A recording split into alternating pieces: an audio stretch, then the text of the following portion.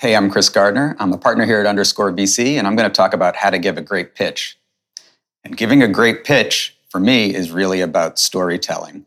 What you're trying to do is create a narrative around your business that you can explain to investors that really gives you the who, what, when, where, and why of why you've started this business.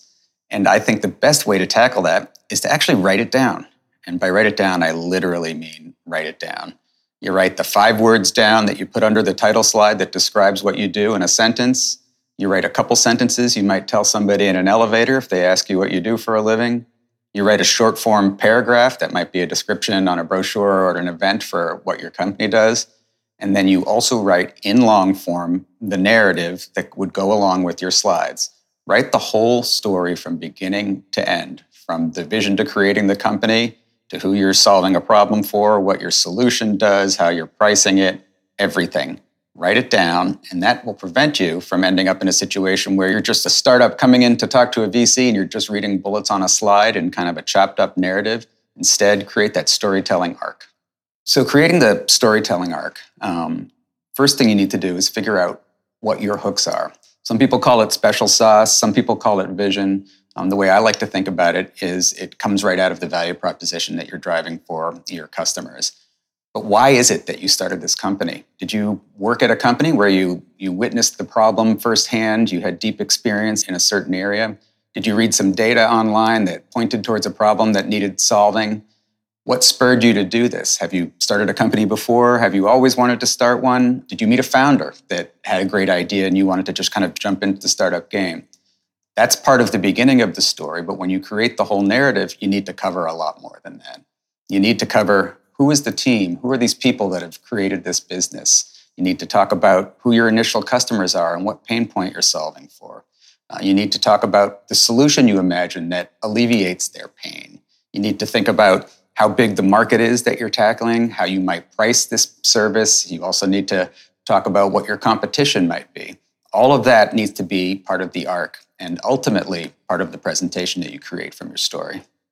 There's only one way to get really good at pitching, and that is practice, practice, practice. Some people that have spent their life or had to go to grad school or did lots of presentations in schools are very comfortable pitching or standing up in front of an audience and telling a story. For others, it's really hard, and you actually just have to work at it. My advice is always to practice every chance you get. And I think the great thing about the VC and startup ecosystem these days is there are tons of opportunities to do that.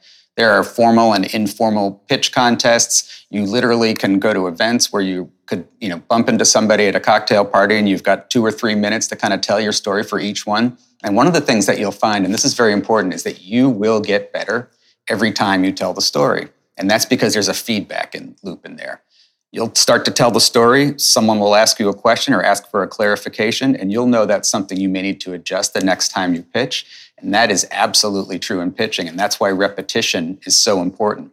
That's why we also coach founders to schedule their pitching or their fundraise in such a way that your most important conversations happen after you've had a whole bunch of reps talking about your idea and pitching to other people. Don't rush into it because you get so much feedback, especially in the early days when you're a little rough around the edges, that you're way better off getting those reps and getting those practice pitches in before you play the Super Bowl and pitch for a partner meet at a venture capital firm. I think one of the things about giving a great pitch that's a challenge is that if you Google, you will find 10,000 templates on what a slide presentation should look like. And they're all some different flavor of certain things that need to be included. I think that one misconception is that you need to answer every potential future question by having a slide somewhere, if not in the main part of the deck or in the appendix. Personally, I think pitch decks should be 10 to 15 slides, that's it, and that you should be able to think on your feet enough to kind of answer questions on the fly and be comfortable doing that.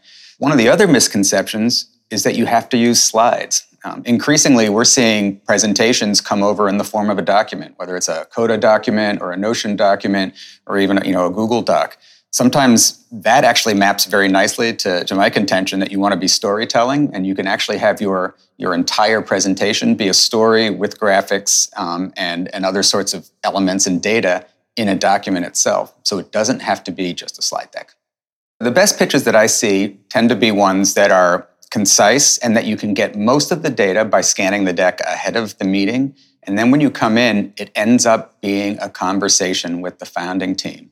We had one just this morning where everybody had read the presentation and we were able to kind of jump from slide to slide with specific questions, and the founders could think on their feet and answer the questions. Even more importantly was the participation of the whole founding team or the management team that's part of the presentation.